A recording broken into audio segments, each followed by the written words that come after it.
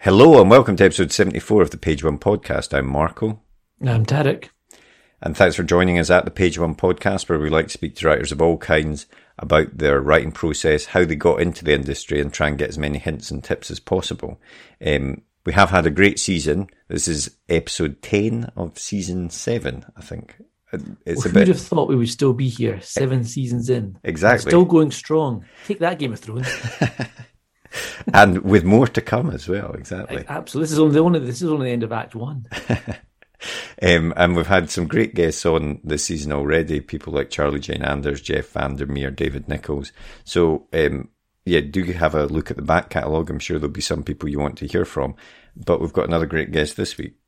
We do have a great guest this week. We're chatting with Holly Seddon, who her debut novel was Try Not to Breathe, which came out in 2016. It was quite a big hit actually for her. It was very talked about by people like Marion Keyes. Very exciting. Mm-hmm. She then followed up with Don't Close Your Eyes and then Love Will Tear Us Apart. And her newest book is The Hit List, which was out in ebook form August 2020 last year, and it's just come out in April 2021 on paperback. Very exciting. And you can go and get that in your bookshop now, of course. I actually popped into the bookshop yesterday for the first time in Excellent. a long time. Yeah, it was very strange, but very nice to be back. So I would highly recommend people go to the local bookshop and check out The Hit List. Yep. And we chat to her about, how she got an agent. She's got quite an interesting story about that. Perhaps the quickest ever. I think it might be a Guinness World Record. Yeah, exactly. And changing agents, and talk about her writing process and the use of programs like Scrivener to help her plan out her novels. So it's a great episode. So we'll get straight into it after a quick advert for our Page One notebook, and then we'll be back at the end of the podcast with a bit more chat and to let you know about next week's guest. But for now, on with the podcast. The blank page. To some, it's terrifying, an obstacle to overcome. But we prefer to think of it as an opportunity, a blank canvas to be filled with all of the adventures and characters in our head. So how to overcome that fear? Well, we all know the best advice for a writer is write. Seriously, get words on the page and more will follow. But what about later, when you start trying to pull those threads of what you've written together? What about the character you wrote about way back at the start? Who was she again? What was she carrying? And where did she leave the MacGuffin that she now really needs in the third act? Think about all those top thrillers you like to read, or that amazing drama you just watched. What did they all have in common? Structure and planning. As aspiring writers ourselves, we've tried many different methods to try and organise all the thoughts about the stories we want to tell. We've been there searching for a piece of scrap paper to note something down, or making a quick note on our phone in between meetings. Or sometimes we'll make a note in whatever notebook we're carrying, or a document on our laptop so we don't forget that great idea. Let's be honest, it can all be a bit messy and it's easy to lose track of everything.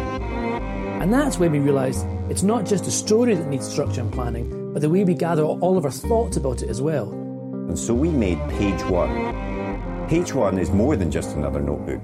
It's a place to put down all your ideas for your latest project, divided into easy-to-use sections that will help you plan your story, so that when that blank page comes calling, you're ready to answer. And then afterwards, once it's written, we realised you need to plan how to let people read it, so we included a section relating to submissions. Each one is designed for one project, whether you want to write a book, screenplay, a comic, or any other kind of story. We truly believe that when you use it, it will help you get to the main event, writing your story. So we hope this helps. We can't wait to read what you come up with. And remember, every story starts with Page One.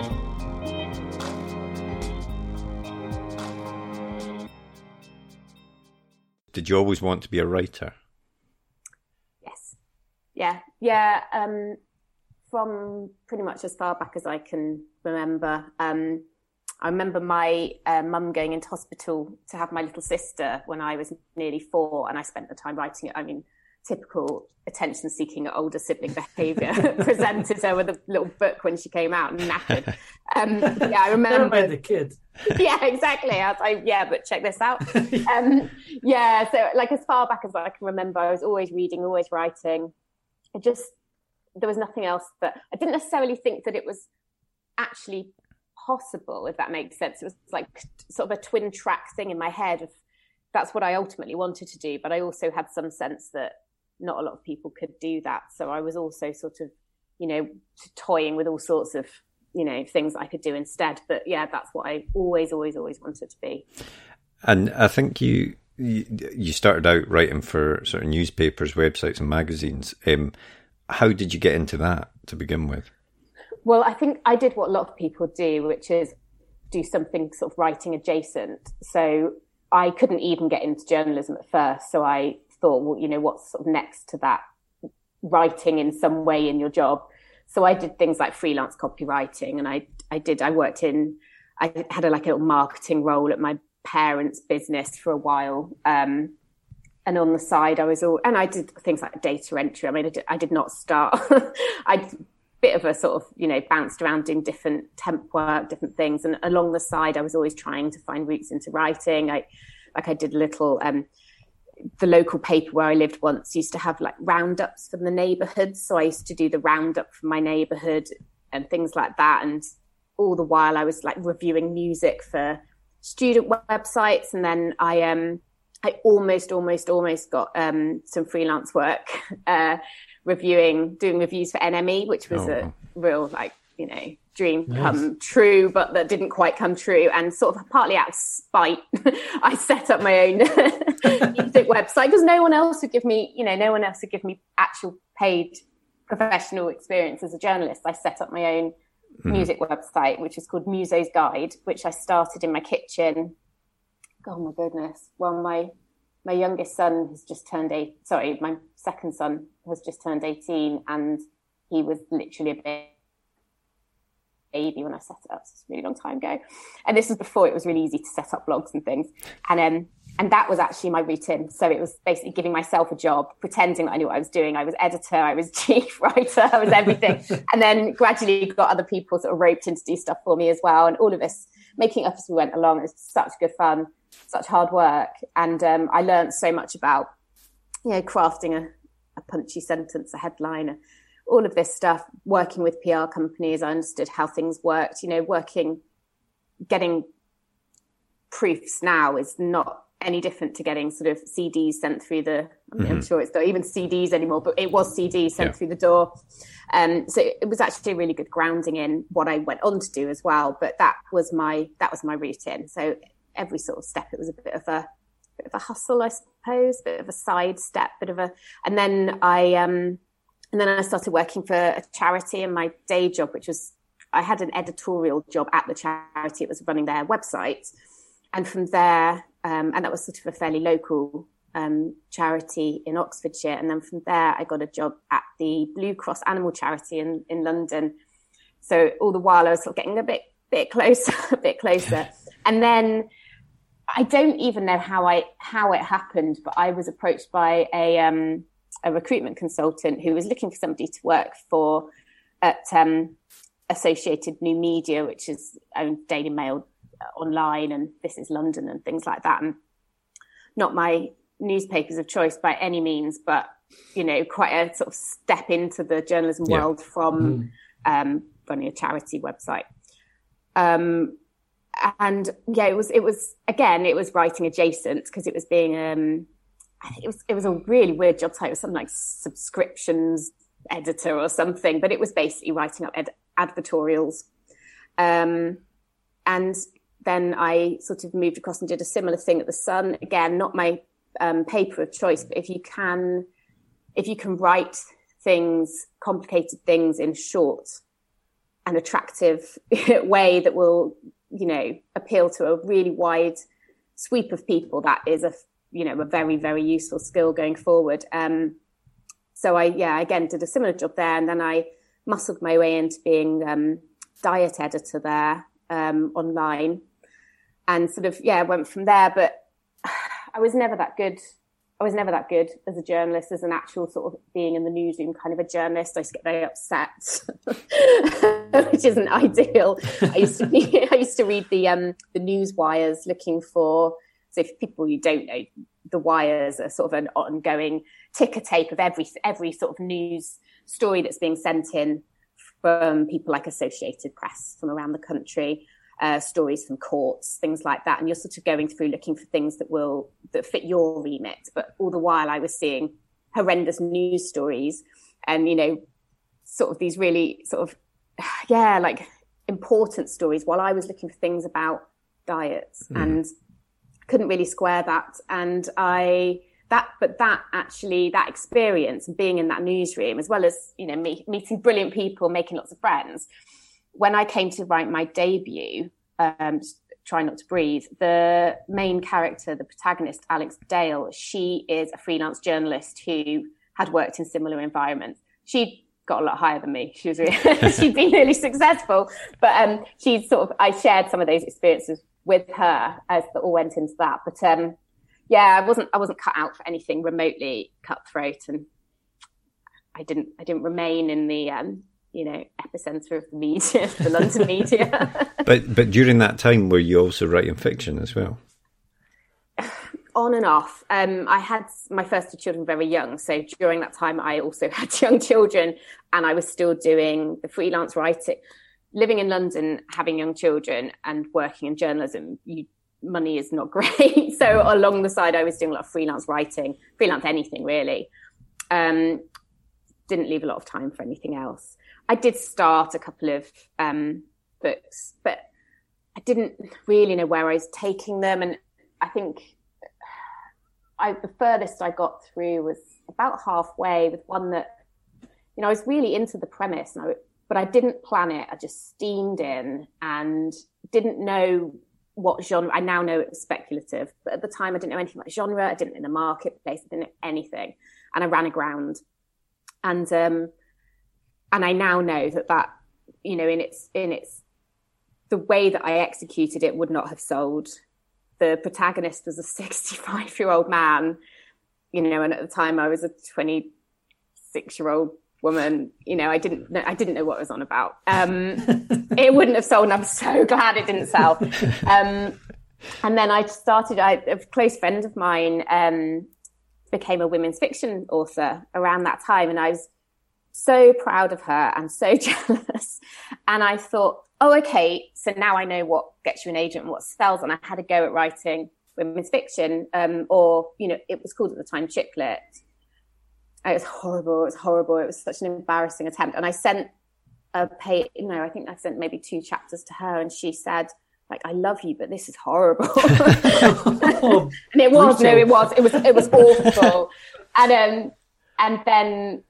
then I'd been out of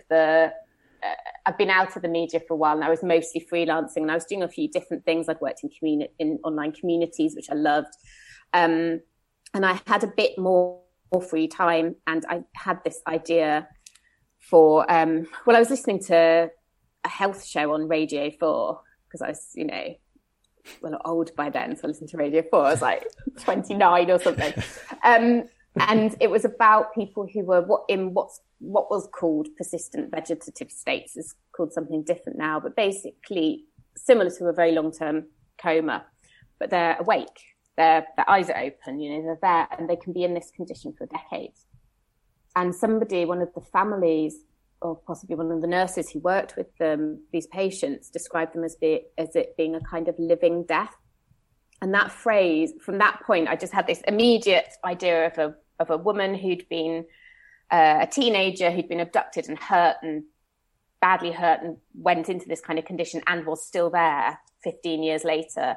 And that a journalist who's the same age as her would stumble upon her and recognize her from, the news stories of Bacalog. And it just literally appeared fully formed. And that became the kernel for my debut. And that was 2010. And then it took me about 3 years on and off to write. And that actually came out in 2016. So that was your first book, wasn't it? And that was my first book, yeah. And I had read somewhere that you were talking about finding inspiration. And it sounds like, I think you said that, you can find it anywhere, and it's like a throwaway remark or something in the street or a news story. And And it sounds like your inspiration for that, for your first book, was that kind of news story which you kind of overheard. And is that something important for writers when you're starting off with that idea, is to keep one eye open for anything that might pop up at any point? Yeah, anything, any snippet. And it's not just sort of the big ideas, it's also character, it's also character traits. In that book, as an example, the Alex Dale, the journalist, and this is probably, been done a million times now, but it hadn't been so much then. She was a functioning alcoholic. And part of where that came from, the way that she functions, is a big part of the book. She would wait until 12 o'clock noon and then she would start drinking. So she had to get all of her work done in the mornings. And that came from, I won't name who it was. There's somebody that I knew who used to drink a lot and used to say once the sun was past the yardstick, they drank a lot. And it was the idea of waiting until noon stuck in my head. And that became a big part of her story. So it's those kind of little remarks as well. But what often my friend Gillian McAllister and I, she runs the podcast that you mentioned with me. We often say that it's it's really badly put, but the thing plus the thing plus the thing. You'll often have like an idea, but it's not enough by itself. Mm-hmm. And then gradually something else, often quite almost contradictory or very, very different, will come across, and you'll realize that if you put those two things together, that's actually got the texture, beginning to have the texture of a story, but then you need mm-hmm. something else. So the thing plus the thing plus the thing, that is the algorithm that we've come up with.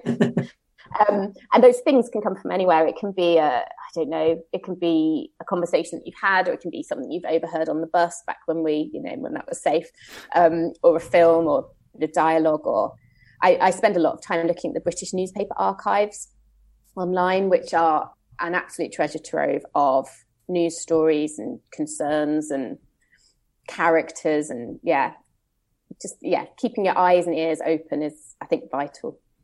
And with Try Not to Breathe, obviously it took you a while to get that draft done, but did you then find an agent quickly, or was it the case of sort of sending out, lots of query letters and going through that process? I had quite a unique experience, I now know. I'd put together a shortlist, and at the top of the shortlist was an agent who had worked with similar authors, or authors I thought were similar, because you don't really know how to categorize yourself when you're starting. Mm-hmm. But she'd spent time, I think she'd done a couple of talks at the Faber Academy and things like that. And things like that suggested to me that she worked with people who were learning and not just fully formed. Yeah. And I sent my submission to her. I was at home from work. I'd had an operation, so I was recovering, and it was sort of, you often get these pockets of time where you decide to just take a big swing and do something. And I finally did. And I was really, really lucky because she had just sat down to have her lunch when I sent it. So it literally arrived in front of her and she happened to click on it. You can't plan for that. You can't make that happen. There's no, that was a complete fluke. So she replied 45 minutes later. For context, the other person that I had subbed to at the same time, like 5 minutes later, replied something like 4 months later and said, thanks, but it's not for us. So that's, I think, the kind of the broad swing between of the spectrum. I mean, that's the dream. That's the absolute. I think that's the fastest person we've ever spoken to from submission to signing. Oh God, I couldn't believe it. I mean, I was recovering from an operation. I had stitches, and I just got up and ran around my house. Like I just did like a loop, because I didn't know. When a kid has just got this, has big feelings and they don't know what to do with it, so they just go a bit physical. It was like that, because it's not what I was expecting at all. So she asked to see the rest, which I then decided was just not ready at all, and spent all night. I mean, I think I finished I fell asleep about 4 a.m. and still hadn't finished this mad second, third, 20th edit. Finished it in the morning and sent it across, and it still needed enormous amounts of work. The second half especially was definitely not in as good shape as it needed to be. But she said she would, we met, it's a while ago, I'm trying to remember, but we met in London, I think the following week, and she said she would like to represent me. So yes, it worked out very well. Incredible. And then what was the process to get them published? Was that as quick a process as well, or was there a bit of time? Yeah. No, well, like I said, part was done. Yeah, exactly. It needed an awful amount of work. Yeah. The first half didn't change hugely, but the second half pretty much was completely rewritten. And I know why. It's because I had so much fun setting it up, getting to know the world, putting all these sort of breadcrumbs together and, working out the character, developing the character. And it got to the halfway point and it was like, okay, I need to wrap it up now. I need to, and so from this sort of quite controlled first half where I did feel quite confident, it was like people dashing off, chasing down clues. And, it was just a bit silly. My former agent, the one who took it on, described it as Scooby-Dooing, and it was Scooby-Doo behavior. So it was unpicking that, it was slowing it down, it was being, fake it till you make it, pretending to be confident, and rewriting a lot. And the other thing that was needed was, without giving too much away, though it came out 6 years ago, so it's probably fine. One of the character, the girl who'd been trapped in the sort of long-term coma, it opens with her when she was 15. It opens with building up to the point where something happened to her, and then her voice had just disappeared. And that was kind of the missing, the thing plus the thing plus the thing. That was what was missing when we'd gone through so many edits and something still wasn't right. And then we realised that's what it was. And so I put in her voice from her point of view through the years, watching people come and go. Once I'd sort of threaded that missing voice back through, that was when we realised that it was ready. And it still took... By the time we'd actually finished the editing, and my agent at the time was fantastic editorially, just gave me such brilliant notes. Her background she'd been an editor at one point as well, and it was just brilliant, but it was intense. It needed a lot of work. So it was months and months and months. And it was by now August when the whole of publishing goes on holiday in ordinary years. So it was a bit tricky to know. And we decided we'd still go on submission anyway. Because she'd been obviously doing sort of the background work of talking to editors about it and saying that she'd have something coming out. And then, so I went on submission in the August and I got the offer in October. So it was quite a long process. I didn't know if that was long or not, but since meeting other authors, I've understood that is quite a long time. And it sounds like the whole process was quite collaborative between yourself and your agent in terms of getting notes back, and you worked on the second half of the book and adding this kind of through plot of the character voice throughout it. And obviously you'd worked in kind of editing a long time in your day job before now, but what was it like getting these notes back from your agent? Was it hard to take? Were you reading stuff and thinking that's nonsense, I don't agree with that, and then come back to it, or were you like, no, this is perfect, this is what it needs? I don't think there's anything I disagreed with. There was often times when I knew something wasn't right, but I couldn't put my finger on why. And obviously, I think I now edit. I do manuscript assessments for authors. I do a lot of that kind of thing. So having now done it so many times, I can spot these things a mile off as well. But back then I couldn't, whereas she'd obviously was so experienced that she could point these things out. So I didn't think there was ever anything I disagreed with. I would get notes back and be disappointed that it wasn't ready to go because I wanted to move on to the next step. But I never looked through and thought, well, you've misunderstood or that's not right.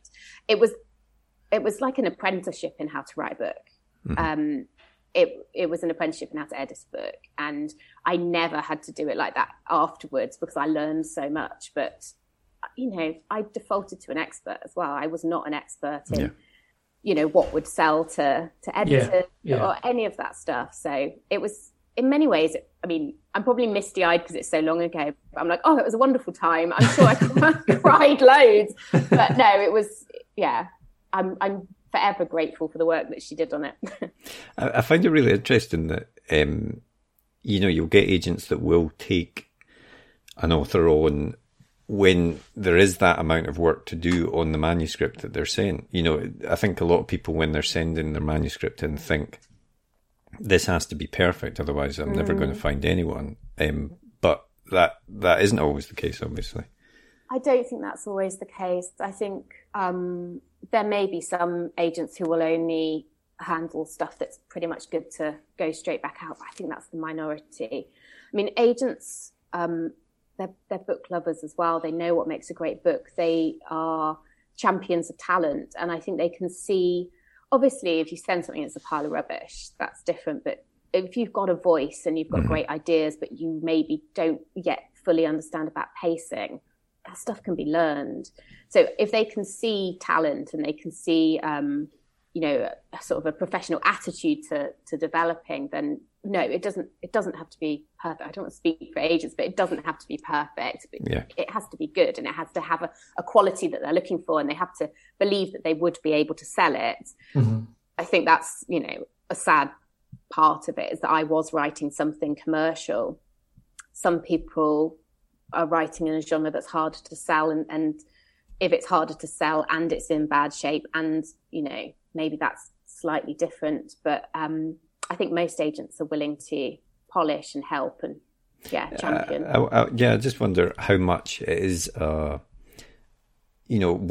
side of the scales, if you like. Is it a polish, or is it, do you think it can happen that you can submit to an agent and the agent is like, this isn't going to, this story just isn't working, but this voice in here is good and the writing's good and everything like that, I'd like to work with you? Or do you think there needs to be that kernel of structure and plot that the agent does feel that they can work with to develop with you? I think it's getting harder. I think competition is fiercer.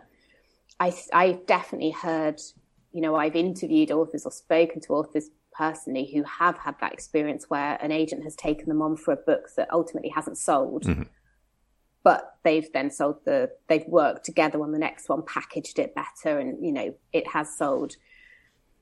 You definitely hear stories about agents who say this, this book isn't the right one, but I love your voice. But I think it's getting harder and harder. Yeah.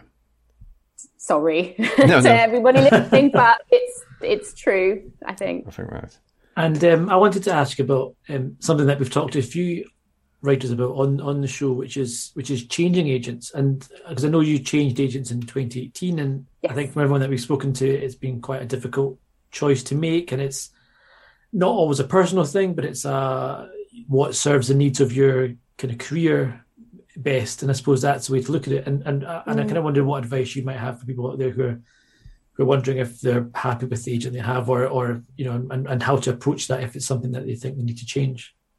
I think it's more common than people talk about.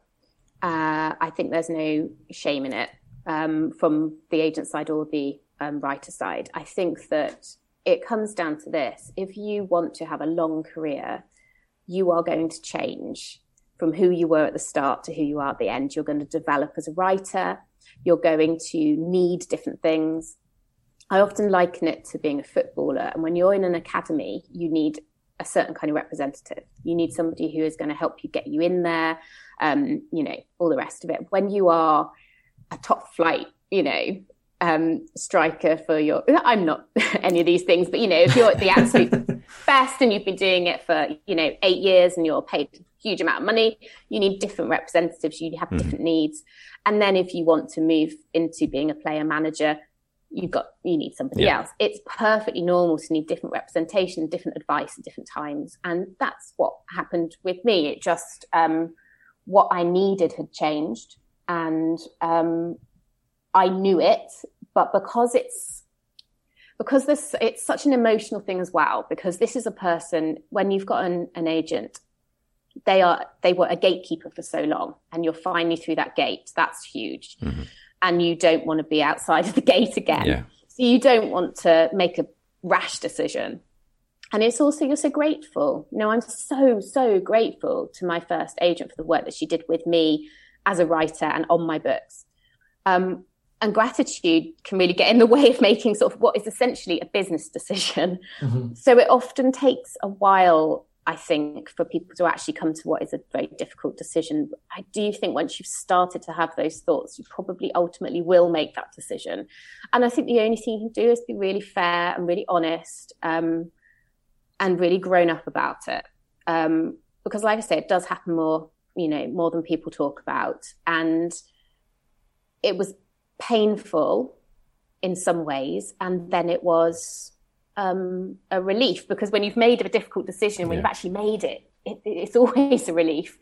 And then it was, nerve-wracking, because I didn't know if I would get another agent, or, because sort of etiquette-wise, you don't go looking until you've left. Yeah. And some people don't stick to that, but I wanted to stick to that. I wanted to be really, really, I just wanted to be able to look myself in the eye and know that I'd done it right.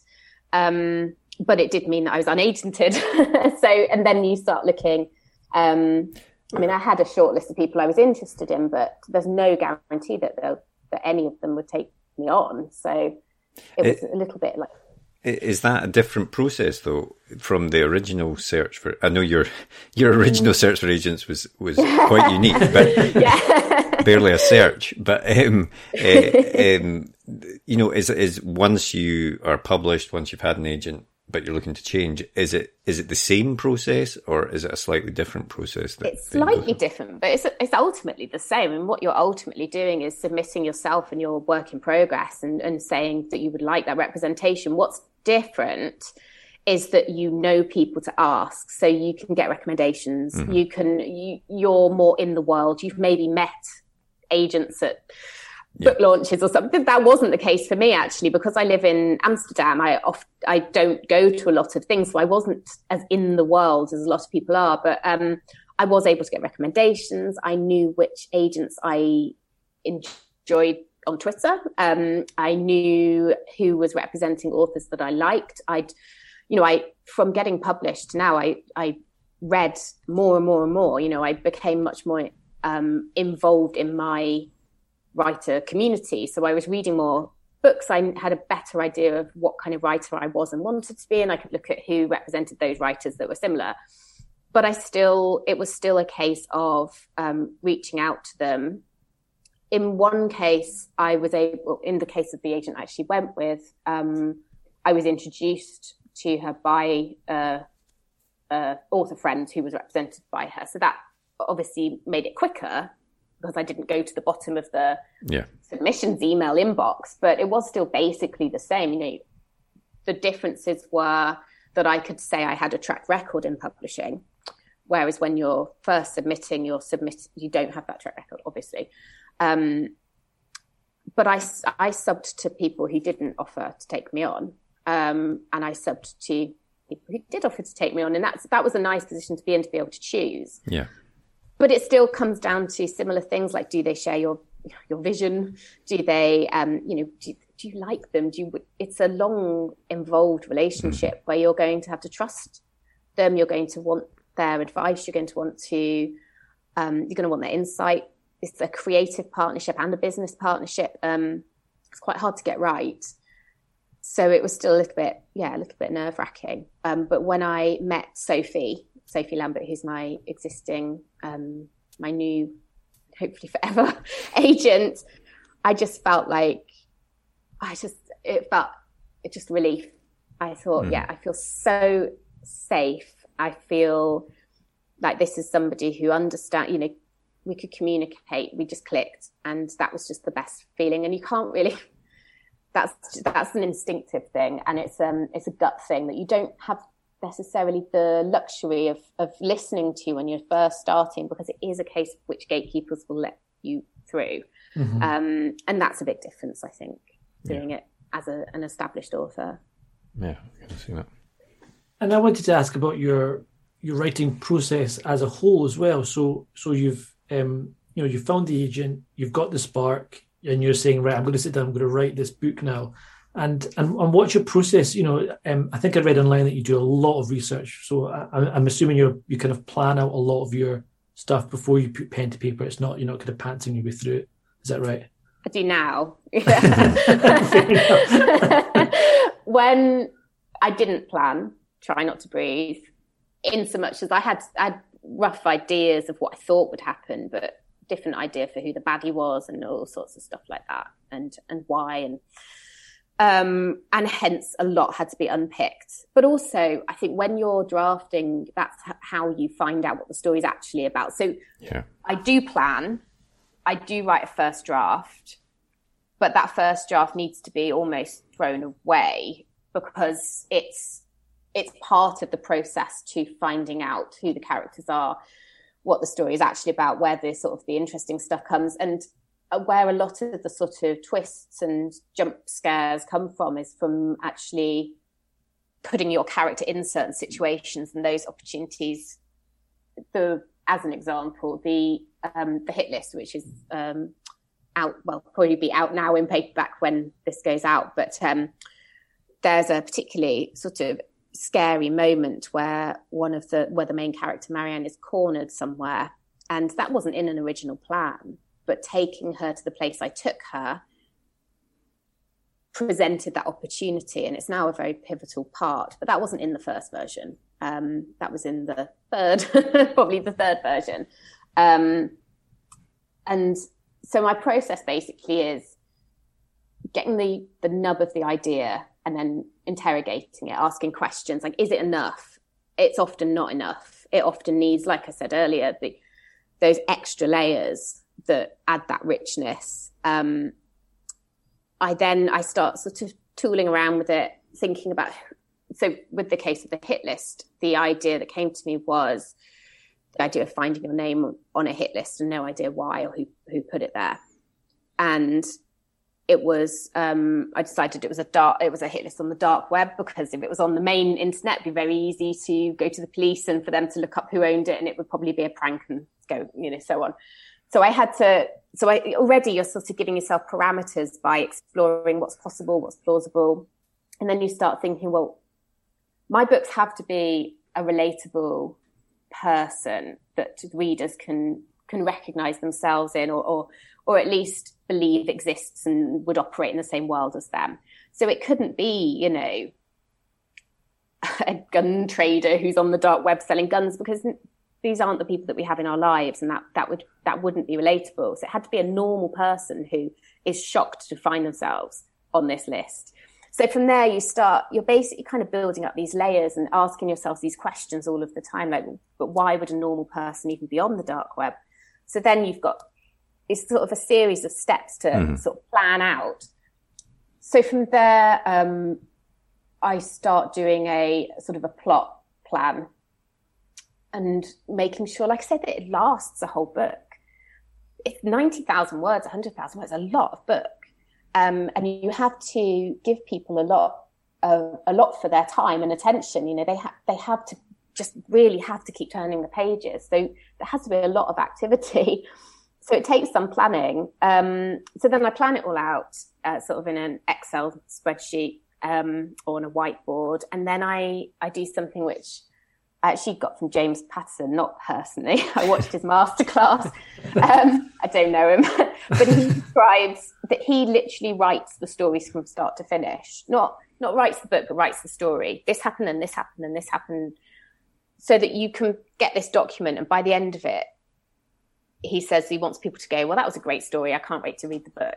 That you have everything that happens in there. So I do that. I do that long form so that I have quite a chunky, like I've just done an outline and plan, and it's like 20,000 words or something. Right. Like it's just a monster. Yeah. But it's everything that's in there. So this is wildly different to when I was planning Try Not to Breathe, or not planning Try Not to Breathe, which was like a note on my phone with a few ideas. This is very different. And then you start writing it, and then you realize where the snags are, and you realize what's not going to work. And you around sort of halfway, I find I'm no longer looking at the plan. Mm-hmm. It's still there sort of in my head. And if I get lost, I can look at it. But I have to go through that process to kind of lock it into my brain, and then I start actually writing it. And then that first draft will never see light of day. It will always need to be massively rewritten. But like I say, that's when I then work out who the characters really are and what it's really about. It's a long process with a lot of waste. There's a lot of wastage in writing a good book. You have to chuck a lot of stuff away, I think. Yeah. And are you someone then that tries to get that first draft done and fully in the knowledge that I'm going to rework this, I'm going to change this? Or when you're writing it, do you try and revise it and fix bits as you're going, or do you just want to get to the end of that draft? No, I do fix bits as I'm going. I do write fast. I mean, my background was online journalism, where your deadline's an hour. It's you don't have a year to write anything. Mm-hmm. So I am quite used to writing fast, and I am quite used to being flexible and sort of reactive. That said, I couldn't go on if I know, oh God, I'm going to have to completely pull this character out. I couldn't carry on writing that character. But if I know that a setting is a bit dull, I don't necessarily stop to change it at the point. I just make a note of that, and I come back to that. So a mixture of both. But a lot of it's through learning. I know now that this is a long process where I am going to mess up. I am going to chuck stuff away. So I can sort of go through it knowing that. Whereas when you're first doing it, you're trying to get it perfect. Yeah. And that's a huge amount of pressure to put on yourself, that it's just impossible. It's just impossible.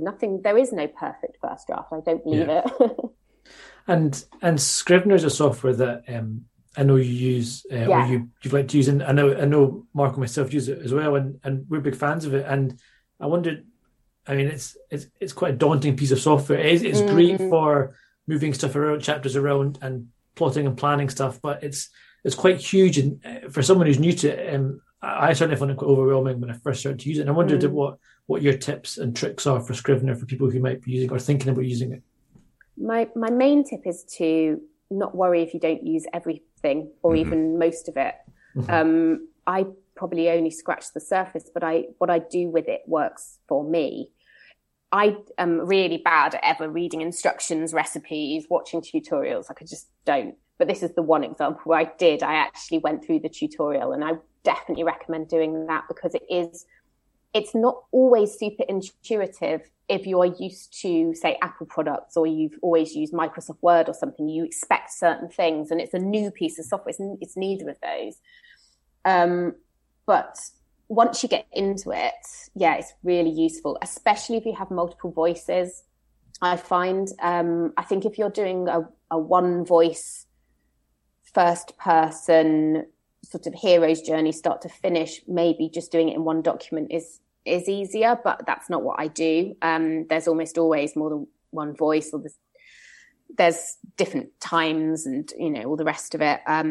So I find it very useful. I just use, the folders as chapters and the scenes within them, nothing more fancy, and use it to sort of move around. And when I first started using it, I tried to sort of use the notes facility. You can put it, and I don't bother with any of that now, because it wasn't what I wanted it for, but I think that could be really useful for lots of people. And then when I have drafted it all in Scrivener, I then just export it out as a doc. Because even though, I use a Mac, but publishing uses Windows and Microsoft, so I always put it as a doc, so it will look the same way as whoever's going to read it in the end. And then I read it in that document, and then I will often do my second, I'll do a structural edit in Scrivener by rebuilding from scratch, but copying things across. But once I'm sort of a bit further on, I then switch to doing it just in the one document. When it's a case of moving sentences rather than chapters, then I'll keep it in one document. And when you've got multiple voices in the book, do you write in a linear manner, so you're switching between those voices during the drafting, or do you sometimes try and continue one person's story and then sort of jigsaw it back together? Yeah, because they will often be a call and response to each other, I have to do it in a linear way, generally. In the hit list, the first part, careful what I give away, but the first part, the majority of the voice is Marianne, the woman who finds her name on a hit list, but there is interspersed with chapters from another point of view. But they're generally quite short, and they do, like I say, they are a call and response. So I had to do that in one go. And in the second part of the book, there are 2 voices, 3 voices, I don't remember now, which are, each one has quite equal weighting, quite equal billing. No, there's 2 voices. Oh God, don't even know. But 2 voices, but they're more equal. And I did write them more in chunks because the flow for a while doesn't necessarily, it's not call and response in the same way. So I prefer to stay really in the voice, and they're quite unique voices. So in answer, I do everything. I do all of it. I'm not consistent. When you're doing the editing, is it easier to get that consistency of voice? Do you read it in a linear way, or do you try and say, right, here's Marianne's parts. Does this all sound consistent? Does it fit together? No, then I read it like a reader. Right, so I will only read it from beginning to end, left to right. Because otherwise you see what you want to see, which is really dangerous, I think. So, I try to put it away for a little bit between drafts, which ends up being about like 2 days. But otherwise, because you then sort of do see what you want to see. But I read it as a reader, and actually as sort of in the later editing stages, because I edit several rounds, a lot, I will then switch to reading it on a Kindle, or a Kindle app on a tablet, and I read it as a reader in a whole new way. Then you see different things, you often spot typos, little bits, and just the pace and the flow and the kind of rhythm of things. You're reading it, especially rhythm. Actually, that's something that at that stage, reading it in that format really helps me to recognize when it's a bit, it doesn't quite work, it's a bit sluggish. So I try to switch it up and not just do it all one way. And you mentioned it a few times now, but your new book is The Hit List, which I know came out on ebook last year and paperback this month. So why don't you start by telling us a little bit about the book for those that haven't read it yet? Oh, okay, yeah, sure. Well, as I've already shown, I'm really bad at pitching my books. But so The Hit List essentially is a woman. The premise is, what would you do if you found your name on a hit list and you had no idea who put it there or why? And it opens with Marianne. She's a fairly recent widow. It's the anniversary of losing her husband. She's just started a tentative new relationship, but on special sort of or difficult days, she will often spend time with her late husband's things. She'll wear his shirt. She'll look at old love letters and things like that. And this is what she does that night. But she looks through her emails from him, their email conversations, and then it doesn't go back far enough. So she drags out his dusty old laptop and she starts looking through his things. And that's dangerous because, I wouldn't want anybody necessarily to look through old, years old emails from before they knew me. I think that changes a person's concept of you. But that's what she does. And from there, she ends up finding out things that trouble her and confuse her and upset her about her husband. And this is also the time when she discovers that he was going on the dark web, which is a surprise in itself. She's a secondary school teacher, which is the only reason she knows that even such a thing exists, is because obviously they've done safeguarding training, and she teaches teenagers who brag about things that they haven't really seen. And so this is how she sort of recognizes what it is, knows it's a bad thing, and clicks anyway. And from there, it starts a cat and mouse between her and a dark web assassin who is genuinely trying to get her. And for a while, obviously, she doesn't really believe it's true, because you wouldn't. So she spends some time looking at the other names that are on the list, and gradually it becomes clear that she might actually be in peril. And I don't want to say anymore because I'll give it away. I don't list out the whole thing, but yeah. Nice. And obviously, certainly the ebook came out in lockdown, and we're hopefully opening up and coming out of lockdown now. But has that made a difference compared to your past book launches? Obviously, it must have made a big difference in terms of how it happened. Yeah, so different. And it's slightly different for me. I really, really feel for people whose debuts have come out in this, because that you're never going to get that debut again. You can have 8 more book launches, but you'll never have that debut again. So I don't feel particularly sorry for myself. I feel sorry for those people, but it certainly was different. I live in Amsterdam, So it's never been easy to just pop into a bookshop and see my book anyway. So in a way, it's not wildly different in that respect, so on a day-to-day sense, but I couldn't have a party. I did like an Instagram live with Jilly, ordered myself a cake with my book cover on it and ate it by myself rather than cut it in front of friends and family. But besides that, it wasn't, it's a really weird time because all of the usual rules go out the window. Nobody could go to a bookshop and buy any of the books. Yeah. Ordinarily, I sell a lot of books through the W.H. Smiths at the airports. Airports were closed, so it made a lot of sense to do ebook and audio first rather than keep moving the date as a lot of people did. I mean, publishers really had to scramble to work out how to do it, to not clog up the future kind of schedules, and make everything come out. And then we had that sort of bonkers day, didn't we? Which I think was that in August actually, where loads of things came out on? No, it was September. September, I think. Just after, I just come out before that, and then I think it was maybe even the following week where there was 600 odd books, all traditionally published books, all out on the same day. Because I mean, nobody knew how to do it.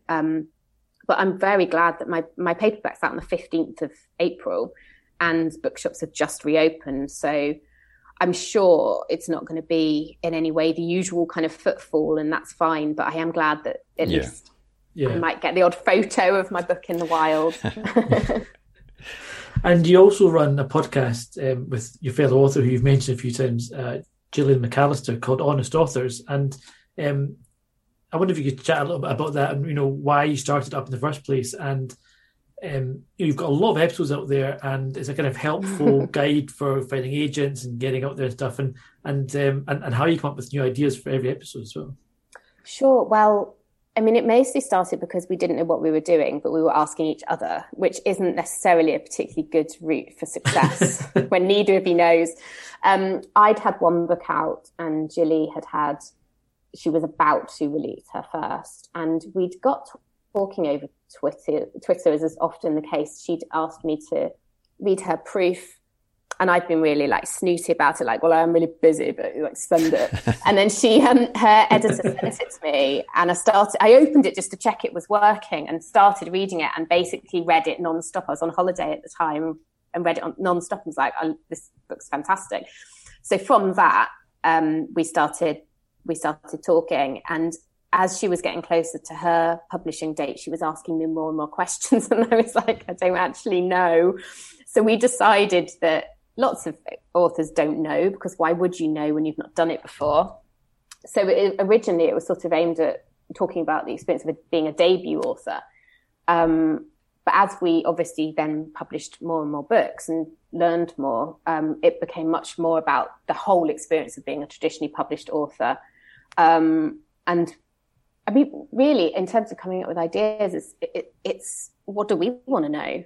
And what did we want to know? And what are people asking us? There's so much mystique and so much lingo and so many gatekeepers. And when you have finally got some interest and you've finally got an agent or you have got an offer, you're so scared to do anything to ruin it that even you don't want to ask questions. I certainly didn't. I wanted to pretend that I knew exactly what I was doing, and I knew all of the abbreviations, but why would I? Because I'm not of that world. So we realized that a lot of people were holding their breath and not asking questions.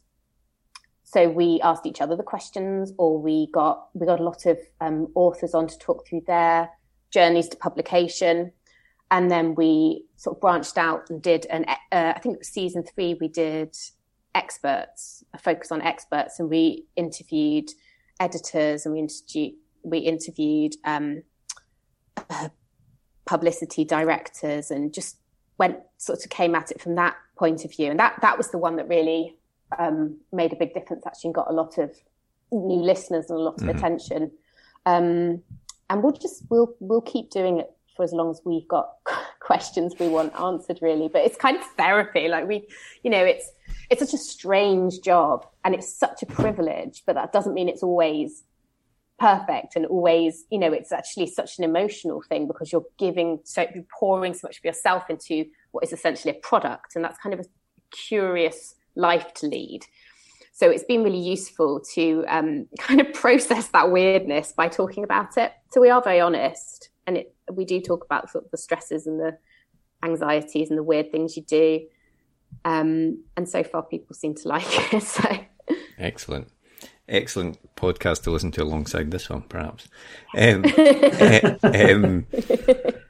I also saw that you're a member of the International Thriller Writers group. I mean, how did that come about, and how does that help with your sort of brand and everything?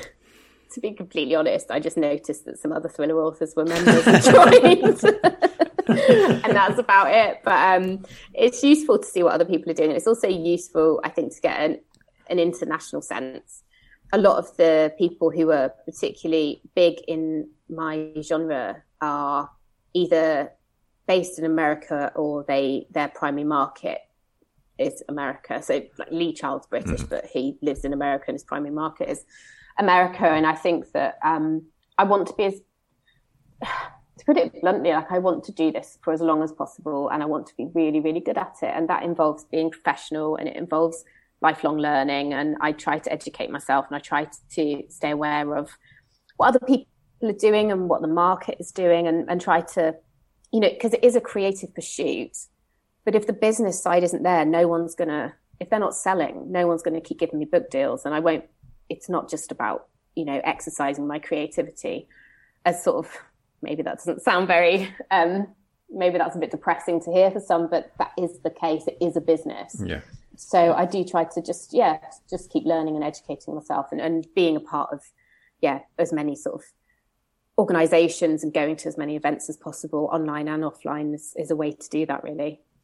I think that's a really good point, because I think so many people get this idea in the head that, it's primarily about what you want to write and sharing your story with the world, and ultimately, there does have to be a trade-off, I suppose, between what you want to say and write and what people are willing to read and pay for, and I think you do have to sacrifice is maybe the wrong word, but give up a little bit of your whole complete creative control in order to say, actually, these guys know what sells, and if I want to make a living of this, I need to sell. And it's not a bad thing. Selling books isn't a bad thing. And no.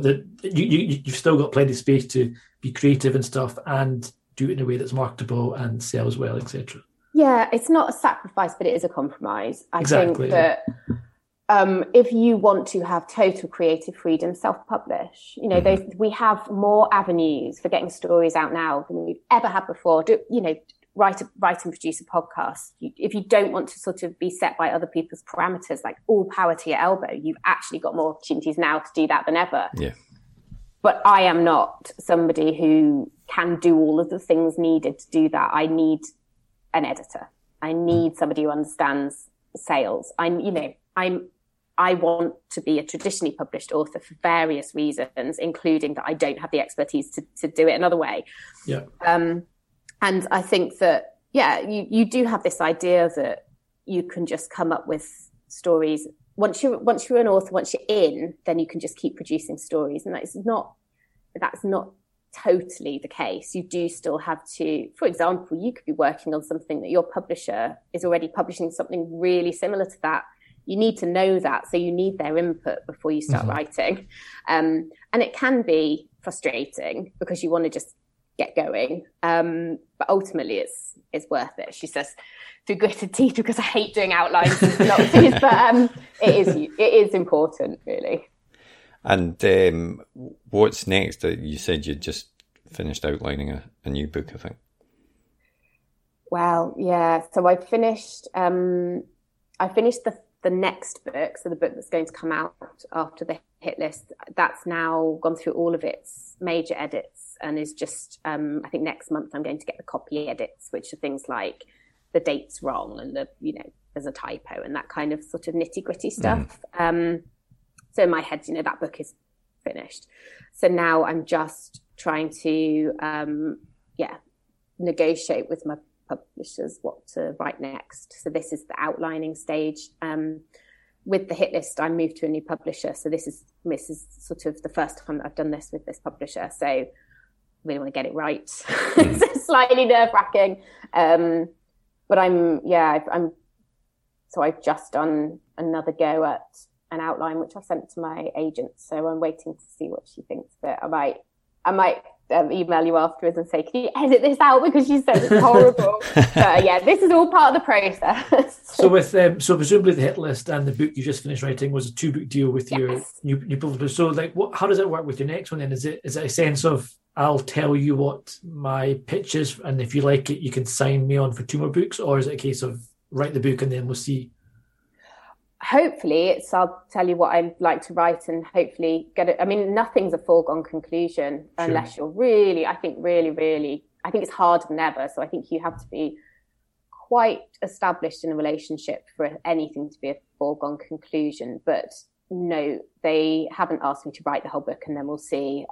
But they do understandably want, a good grasp of what it will be, just to make sure that there's full buy-in. Because this is the thing as well, like you need to make a success of a book, you need the marketing team to be really excited about marketing it. You need the sales team to really feel that they can get it into the right places to sell it.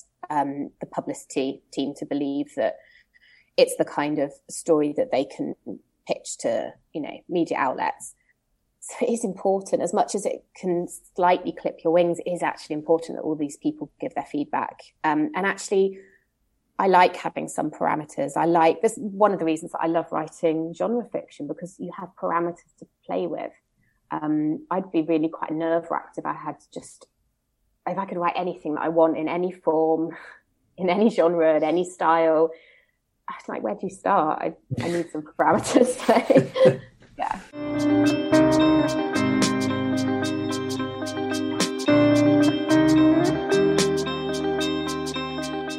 What was the last book that you read? The last book I read, kind of fittingly, was The Reacher Guy by Dr. Heather Martin. So it's a biography of Lee Child, which is fascinating. It was absolutely jammed with like writing advice and all of that inspiration, but it was also really interesting, sort of the making of the man, really. So I would highly recommend it. Excellent. Nice. And what about the last film that you watched? The last film I watched and enjoyed. More fun than one you didn't enjoy. Oh yeah, that was bonkers actually, but I can't remember the name. But the last film I watched and enjoyed was Palm Springs. All right, yeah. I was Andy just Samberg, amazing. Yeah. Oh, it's just brilliant. It was it's funny, but yeah, just watch it. It's really, and it was the perfect 1 hour 30 minutes that all films should be. Oh yes, I have to say I definitely am a fan of that 90-minute sweet spot when it's not going to be we watched Endgame, the Avengers film, and we ended up watching it over like 2 nights because it's over 3 hours long, and in one go I was like, I'm actually getting quite tired. And the pause to go to the toilet and stuff ends up being about 3.5 hours. I went to the cinema to see that, and I actually booked myself. There's a gorgeous cinema in Amsterdam that has love seats. And But you have to you buy 2 tickets. I bought myself 2 tickets. I went without my kids. I went by myself in the day, and I lay on the sofa and watched it. And that's the only way you can watch a 3-hour film.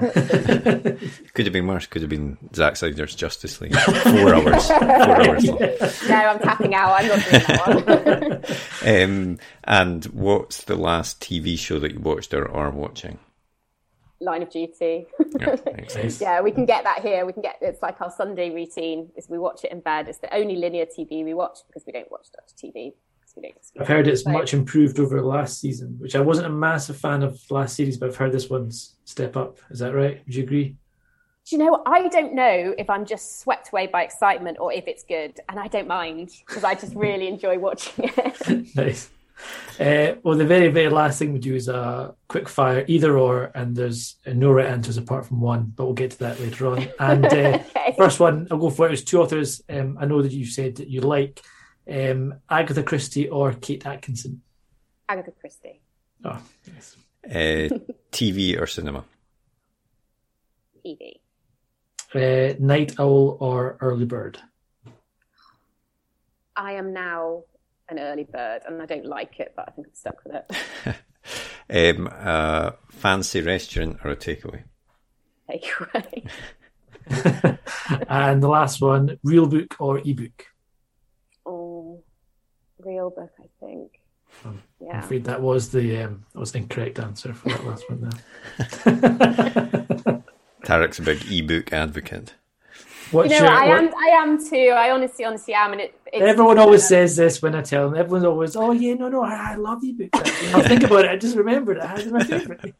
It's really difficult because ebooks are where I've done the best. I was an ebook success before I was a paperback success, so I have a lot of affection. But my bookcases are my pride and joy. So I love actually having. So it's more. I do love aesthetic. The look of the bookshelves. Yeah. I would be happy to buy a book and maybe like a hardback, and you get an ebook for free. You said before some kind of like deal. I would. I do that often actually. Yeah, I often do that. If I read something in ebook and love it, I want that beautiful artifacts, and I'll then buy it. Yeah. I saw a horrifying photo I think it was an IKEA catalogue, and it was a bookshelves, and they were recommending that you store the books back to front so the pages face out. That. I know. And I was like, how would you ever find it? Why were they recommending? It was just like it was a bookshelf advert, but all the books in the bookshelves they had in the magazine were pages that facing out. Yeah. It was all about the neutral colour. Yeah, that was it. That was it. Yeah. That's just like a mentalist. Psychopath who'd have their books stored like that. Yeah, that is definitely a red flag. I would leave that house. Exactly.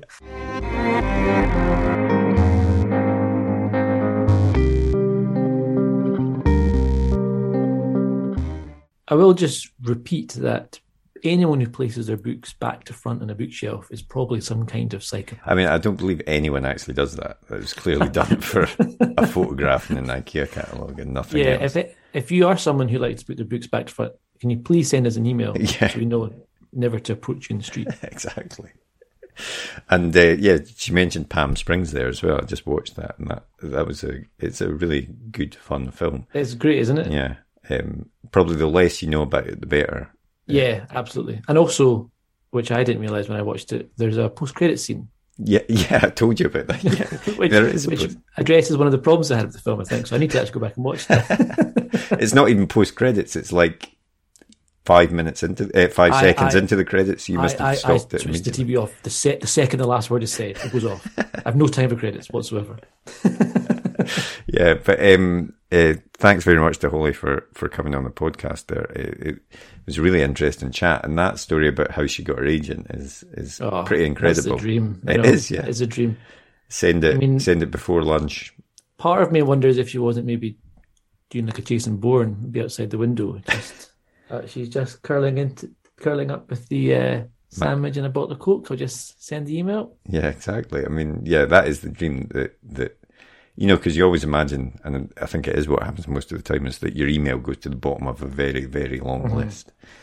So for it to be picked up and read so quickly is incredible. And also interesting what she was saying about changing agents, because, once you've got an agent, if you're wanting to be a writer, that's a big milestone.